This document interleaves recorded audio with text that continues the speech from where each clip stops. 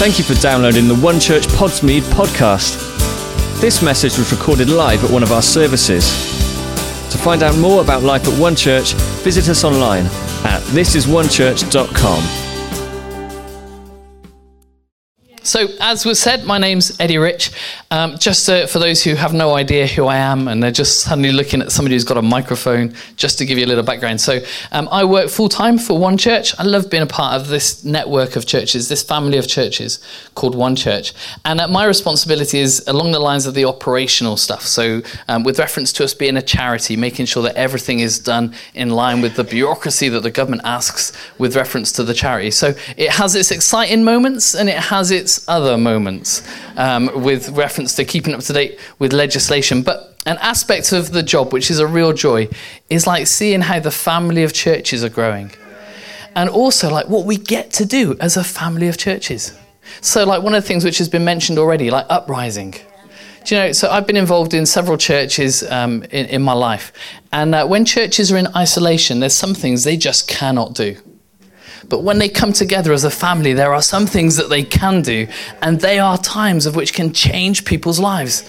And so uprising is one of those. So if you can get along, then get there. If you can sign up, get there. If you can't sign up, fake it till you make it. Just get there. It's going to be amazing. All right. But also then we've got our conference coming up. So We Are One, which is when we bring all the families of churches together. So that'll be the first weekend in October over in Cheltenham, which will be, again, a terrific time. So I know some of the stuff that's going on behind doors to get that ready. It's going to be a great weekend. So get there. Other things that we get to do. Mission. I was like looking around and there's some people of whom I've actually traveled on mission with and to the Philippines, etc. Like there's some things which, because we're a part of a family of churches, there's an opportunity to do things that we wouldn't get if we were in isolation. So kind of like get there. Get there, be involved and be involved in all that is going on. It's going to be terrific. Something else that we do as a group of churches is that we explore our series together.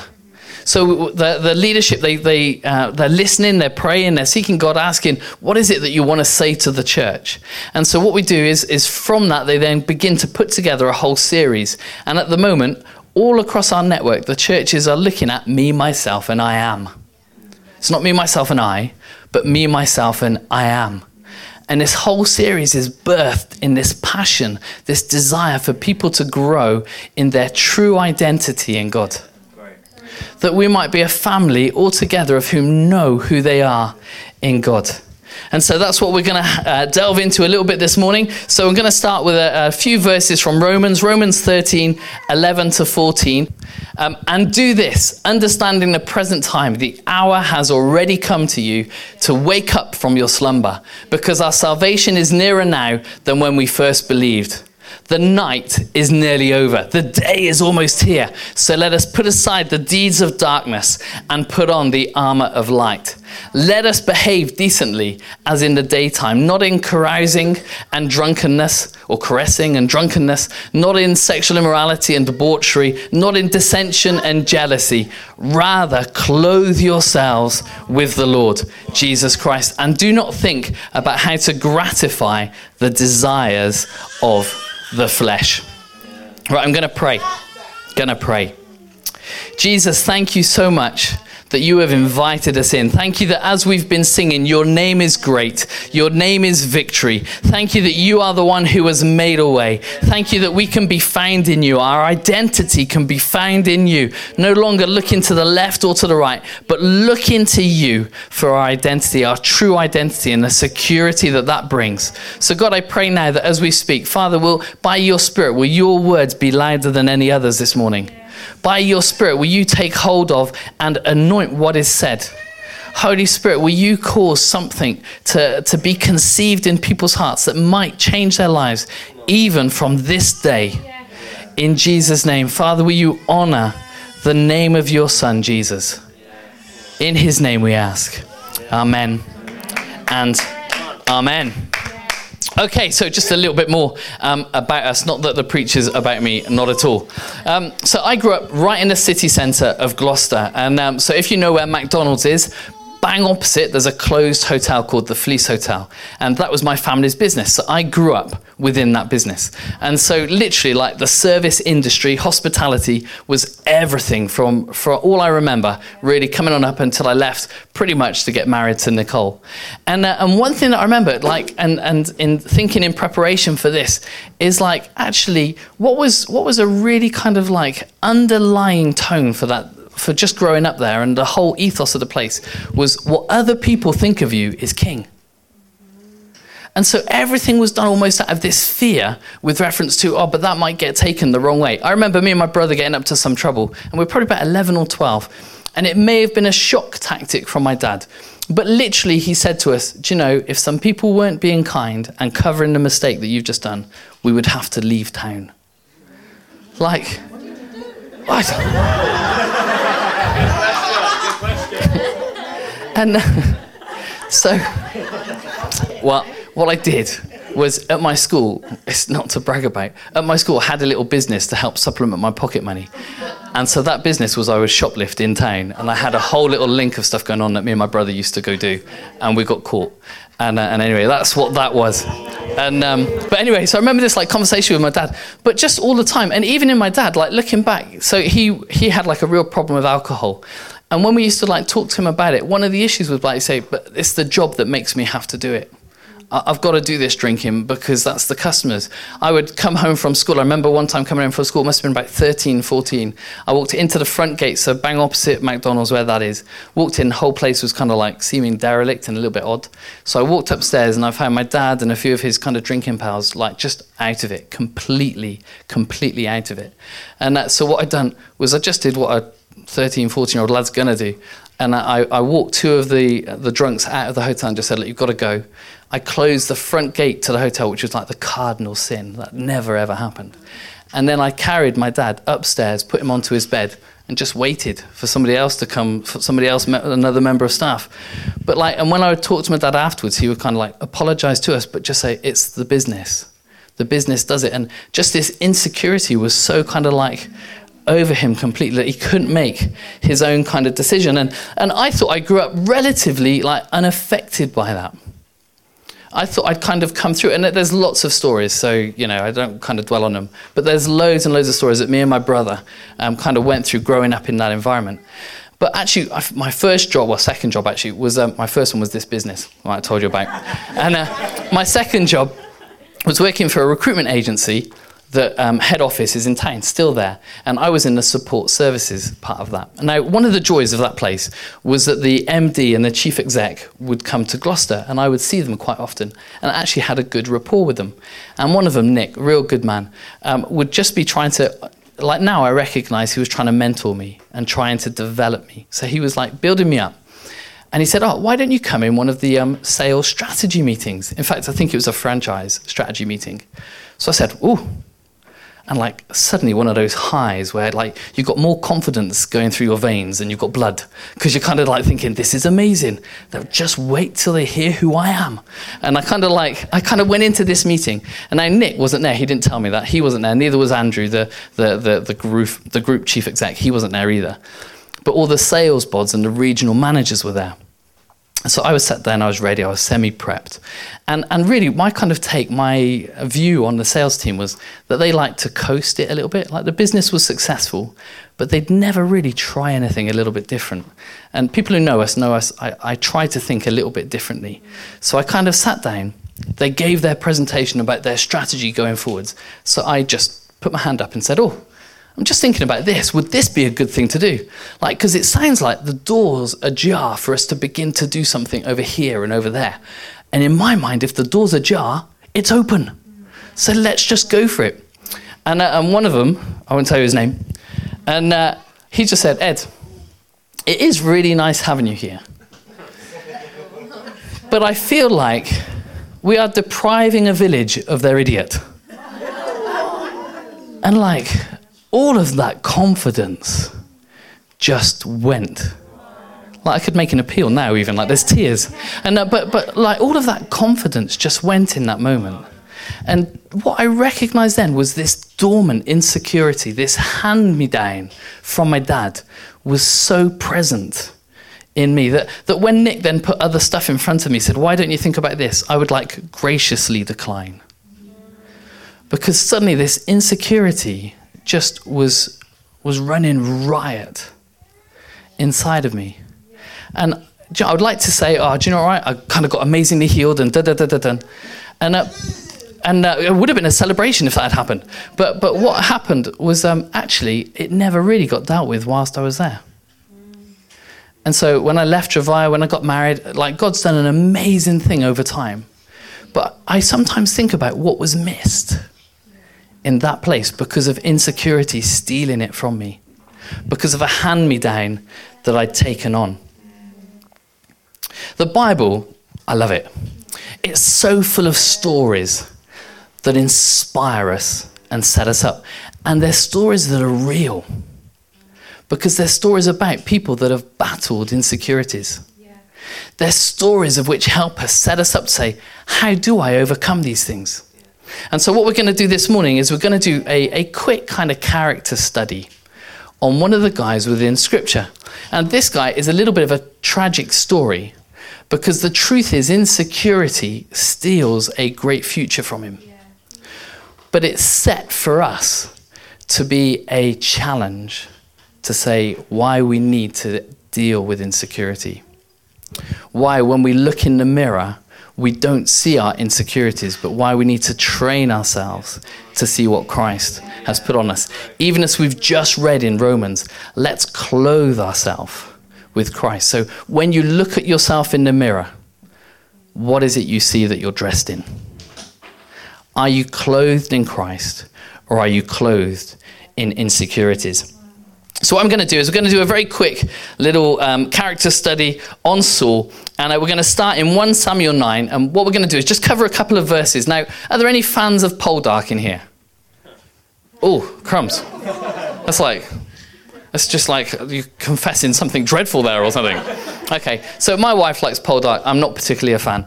And she was watching it the other night, and I kind of came in during the little summary part of Poldark. You know what I mean? When it's like, if you're a fan of 24, there's a better program, and it says previously on 24, and it shows you the stories. Well, like, I watched this little kind of summary on kind of Poldark, and Poldark, he's in London at one point, Demelza's in London at one point, and suddenly Demelza's got the sea in front of her, didn't think the sea was in London, and then suddenly they're kissing each other, then Demelza's kissing somebody else, then he's kissing somebody else. So I have no idea what's going on. We're going to do a little bit of that on Saul. All right, so you have to bear with us because I'll try and fill the gaps really quickly. But I would encourage you, if you're taking notes or if you kind of can remember this, then go home and read these couple of chapters within 1 Samuel 9 and look at Saul and say, God, teach me, instruct me through this man. Psalm 32:8 says, the Psalm says that the Spirit of God will teach you and instruct you. He will counsel you. So when you read it, ask the Holy Spirit to teach you. So 1 Samuel 9, verse 1, we're first introduced to Saul, and it's up on screen. It says this, if I move slightly out of the way. There was a Benjamite, a man of standing, whose name was Kish, son of Abiel, the son of Zerah, the son of Bechorath, the son of Aphiah of Benjamin. Kish had a son named Saul, as handsome a young man as you could find anywhere. What a great little line to have said about somebody in Israel. And he was a head taller than anyone else. He's like proper tall. Sam, in fact, Troy, stand up. Yeah. Right, I'm average. There's Saul. Right, literally a head taller than anybody else. And I wonder whether that played on his insecurities. Like very visible, but also his dad being a man of standing. Like my dad, I know our family history, when my granddad died, they were going to put a memorial on in the cathedral. That's the standing of which he had in the city. My dad has none of that standing. And I don't mean that in a really bad way, but my dad, but literally that intimidation from one generation to the next can be so real and so crippling. And maybe Saul had that. We carry on and we pick up a little story that basically Saul's dad's donkeys go missing. It's amazing what's in the Bible. So anyway, he goes and is going to have a look for these donkeys. But God is in the donkeys going missing. Okay, so let's just read the next couple of verses. So verses 5 and 6. When they reached the district of Zuph, Saul said to the servant who was with him to go have a look for the donkeys, "Come, let's go back, or my father will stop thinking about the donkeys and start worrying about us." But the servant replied, "Look, in this town there's a man of God. It's good to have somebody with you that directs you to God." So this servant says, "Look, in this town there is a man of God. He is a highly respected and everything he says comes true. Let's go there now. Perhaps he will tell us what way to take." So they go on in. They go on into this town. There's a little bit of a conversation about shall we, shan't we? What gift shall we take? All that kind of stuff. You can read it within those next couple of verses. But ultimately, they go on in up to the town. And we carry on and we pick it up at verse 14. They went up to the town, and as they were entering it, there was Samuel coming towards them on his way to the high place. Now the day before, this is where we see God's involved with the missing donkeys. The day before Saul came, the Lord had revealed this to Samuel. About this time tomorrow, when I read this, I always kind of put on that kind of thing, hey, about this time tomorrow. It's like God kind of doing a little kind of like little tinkle whisper. Hey, guess what? This is all part of the plan. About this time tomorrow, I will send you a man from the land of Benjamin. Anoint him ruler over my people Israel. He will deliver them from the hand of the Philistines. I have looked on my people, for their cry has reached me. When Samuel caught sight of Saul, the Lord said to him, "This is the man I spoke to you about. He will govern my people." And so then they have this whole kind of conversation. It develops, and Samuel doesn't tell him everything at first. But then we pick up again a few verses later. It says, "Then Samuel took a flask of olive oil, poured it on Saul's head and kissed him, saying, 'Has not the Lord anointed you ruler over his inheritance? When you leave me today, you will meet two men near Rachel's tomb.'" And then he just goes on and on and on. And I'd really recommend you read like 1 Samuel 10, because it is an amazing adventure what Saul goes on. And like we all have these highs and lows. Trust me, this is one of those amazing highs. And everything that Samuel said to Saul happens. In fact, when we read it in verse 9, as Saul turned to leave Samuel, God changed Saul's heart, and all these signs were fulfilled that day. So Samuel literally like reads his diary before Saul even had a clue what was in his diary. And just says to him, all of this is going to happen. So you think, what an amazing springboard to launch into what God's got for him. Yeah. Like this man of God comes to him and says, hey, God has seen all of this and he's got a plan for you. And the plan is you're going to be king. It's just incredible. But sadly, Saul has this insecurity within him that is just lying dormant. So a couple of weeks later, well, in fact, a week later or so, when he's going to get presented as king to the whole nation, we read these couple of verses. When Samuel had all Israel come forward by tribe, the tribe of Benjamin was taken by lot. So he's saying, we're going to pick a king, and he shows that God is involved, so they're doing it by lots. I love this. I love this how God works, because he's saying, like Samuel knows who's going to be picked, but he's saying, we'll do it all by lot. We'll just make this completely fair. Let's do it by lot. So they start taking lots, and the tribe of Benjamin was taken. Then he brought forward the tribe of Benjamin, clan by clan, and Matri's clan was taken. Finally, Saul, son of Kish, was taken. But when they looked for him, he was not to be found. So they asked God, well, where is this man? They inquired of the Lord further, has the man come yet? Has he not arrived? And the Lord said, yes, he's hidden himself amongst the supplies. All right, again, here he is. He's just had this amazing adventure. God has proved himself completely faithful. And then he comes a week later, just a few days, he comes again to be presented, to be made public. And what's he doing? He's hiding amongst the supplies. Another translation says he's hiding amongst the baggage. And they grab him and they bring him out of the baggage. The sadness is, he doesn't come away from his baggage. He carries his baggage with him. So he comes out of that place But these insecurities, this baggage is all within him. The issue for Saul was never the baggage he was hiding amongst. It was the baggage hiding in him. And his life is this terrific adventure of highs and then lows of which make you want to cry when you read it. Like just some of the highs and lows. So we've just read that one, and now this kind of low where he's hidden amongst the baggage. He goes out straight from there and has a terrific victory, a great high. And yet at the same time, there's other lows that are coming along. If we read the next little point. So he said, bring me the burnt offering. So basically, we're just at this point. He's got this, he's been sent for a victory. God has said, I will deliver them. And Samuel says, go, I'll come, we'll do a sacrifice, we'll do the offering, and then victory will be yours. And it really exposes this weakness within Saul, because he goes, and the 7 days wait, if we just read the verse now. He waited 7 days, the time set by Samuel, but Samuel did not come to Gilgal, and Saul's men began to scatter. So he was delayed. Samuel was just delayed. He does come eventually. So he said, bring the burnt offering and the fellowship offerings. And Saul offered up the burnt offerings. He's literally wearing an outfit that he should not wear. He's literally doing something that he is not allowed to do. But his insecurity is such, I'm seeing people scatter. I've got to do something. So he does the burnt offering. And then wouldn't you have it, verse 10, just as he finished making the offering, Samuel arrived, and Saul went out to greet him. And then there's these words, what have you done? And the ultimate low just then becomes this free fall down. Because here's this man of whom he's not listening to what God has said over him. He's listening to what his insecurity says over him.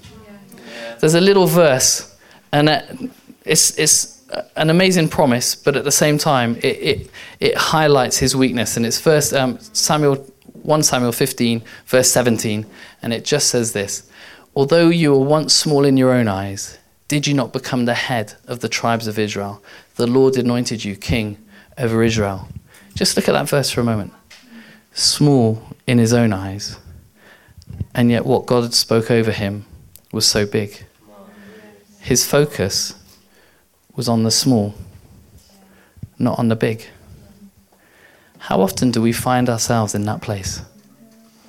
How often do the sales regional directors say to us, you're just an idiot?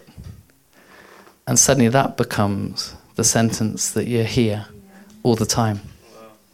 In that situation at Travai, the sales were important, but they weren't key. The main person was Nick. He was the MD. And even over Nick was a guy called Andrew, the chief exec. And they would both say really positive things, real things to grow me. But you know what? I chose to listen to what the sales guy said. And the reason why was because every day I would probably speak to the sales guys. And so every day I would have these conversations with the sales team, and I'd be reminded of what he'd said over me. But actually what I needed to do was listen to what Nick had said over to me. And what we need to do is not listen to the hand-me-downs of the generation before, not listen to the hand-me-downs of what our experience is saying to us. We need to listen to what is it that God has said to you. What is it that the Bible is full of? That's why we're so keen on people reading the book. Whether it's by YouVersion on your phone or you've got one of the analog paper ones like this. But get into it. Read the book. Because there you're going to hear the words of life over you.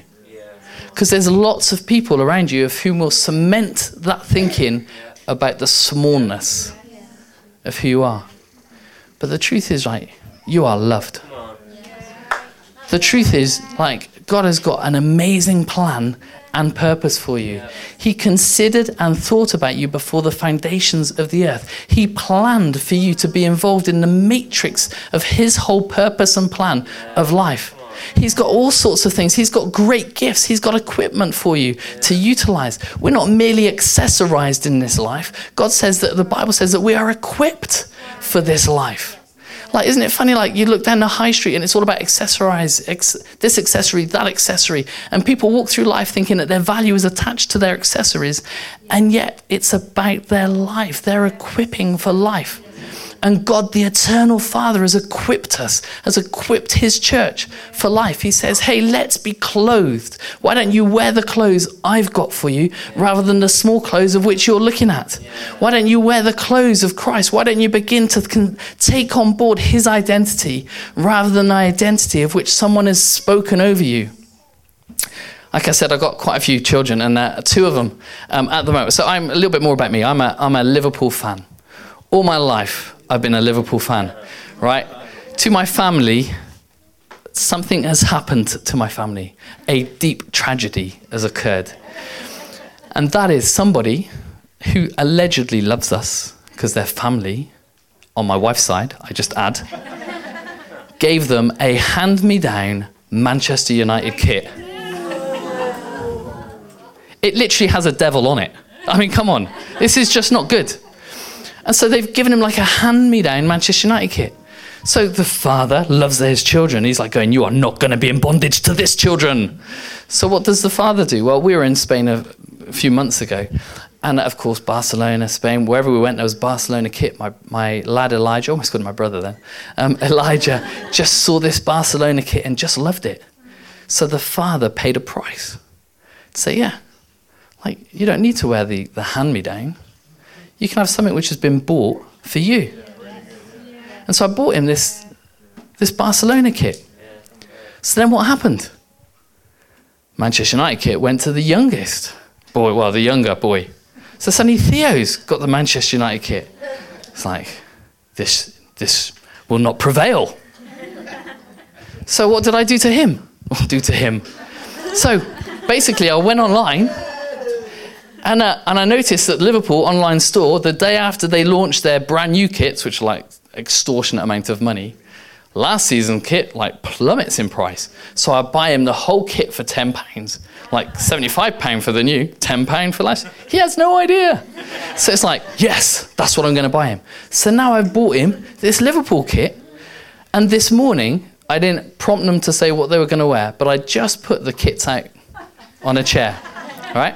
Manchester United kit's there, but do you know what? They came down, there was not even a consideration about the Manchester United kit. Because it's like, I've got one that's been bought for me. I've got a Barcelona kit, I recognise it, I love it. Elijah's looking at me smiling, it's the best kit. Theo comes down, he's got his green Liverpool kit, his favourite colour, green. And he comes down, he's got the shorts, he's got the socks, he's got everything.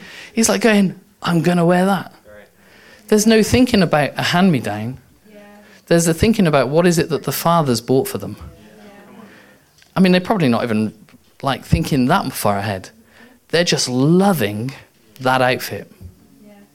We started off with this little passage in Romans. And do this, understanding the present time, the hour has already come for you to wake up from your slumber. Right? Just think about this for a minute. The hour has already come. Wake up from your slumber. So, like this morning, when they woke up, it's like, what do I need to do? Well, get dressed, watch a little bit of telly, etc., eat breakfast, etc. But they want to get dressed. They know for their challenge ahead of them to come on out, they are going to get dressed. And so they get dressed in the outfit that the Father's got for them. And they do it because I love them. Or they've got it because I love them. And we read on. Because our salvation is nearer now than when we first believed. The night is already over. The day is almost here. So let us put aside the deeds of darkness and put on the armour of light. Liverpool football kit as an armour of light. That's what I like. Put on the armour of light. Let us behave decently, as in the daytime, not in carousing and drunkenness, not in sexual immorality and debauchery, not in dissension and jealousy. Rather, clothe yourselves with the Lord Jesus Christ, and do not think about how to gratify the desires of the flesh. So many Christians I talk to think, do you know what, I'm forever going to be wrestling with this. This verse confronts that completely. Because it says like, don't even think about gratifying the desires of the flesh. Clothe yourself with Christ. So for my two boys, what a great example for us. They weren't even thinking about the Manchester United kit.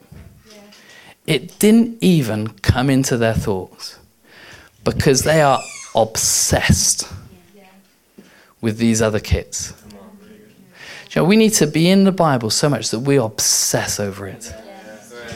We obsess over those words over us, rather than reading other statements, maybe even doctor statements, or family statements, or friend statements, or social media statements.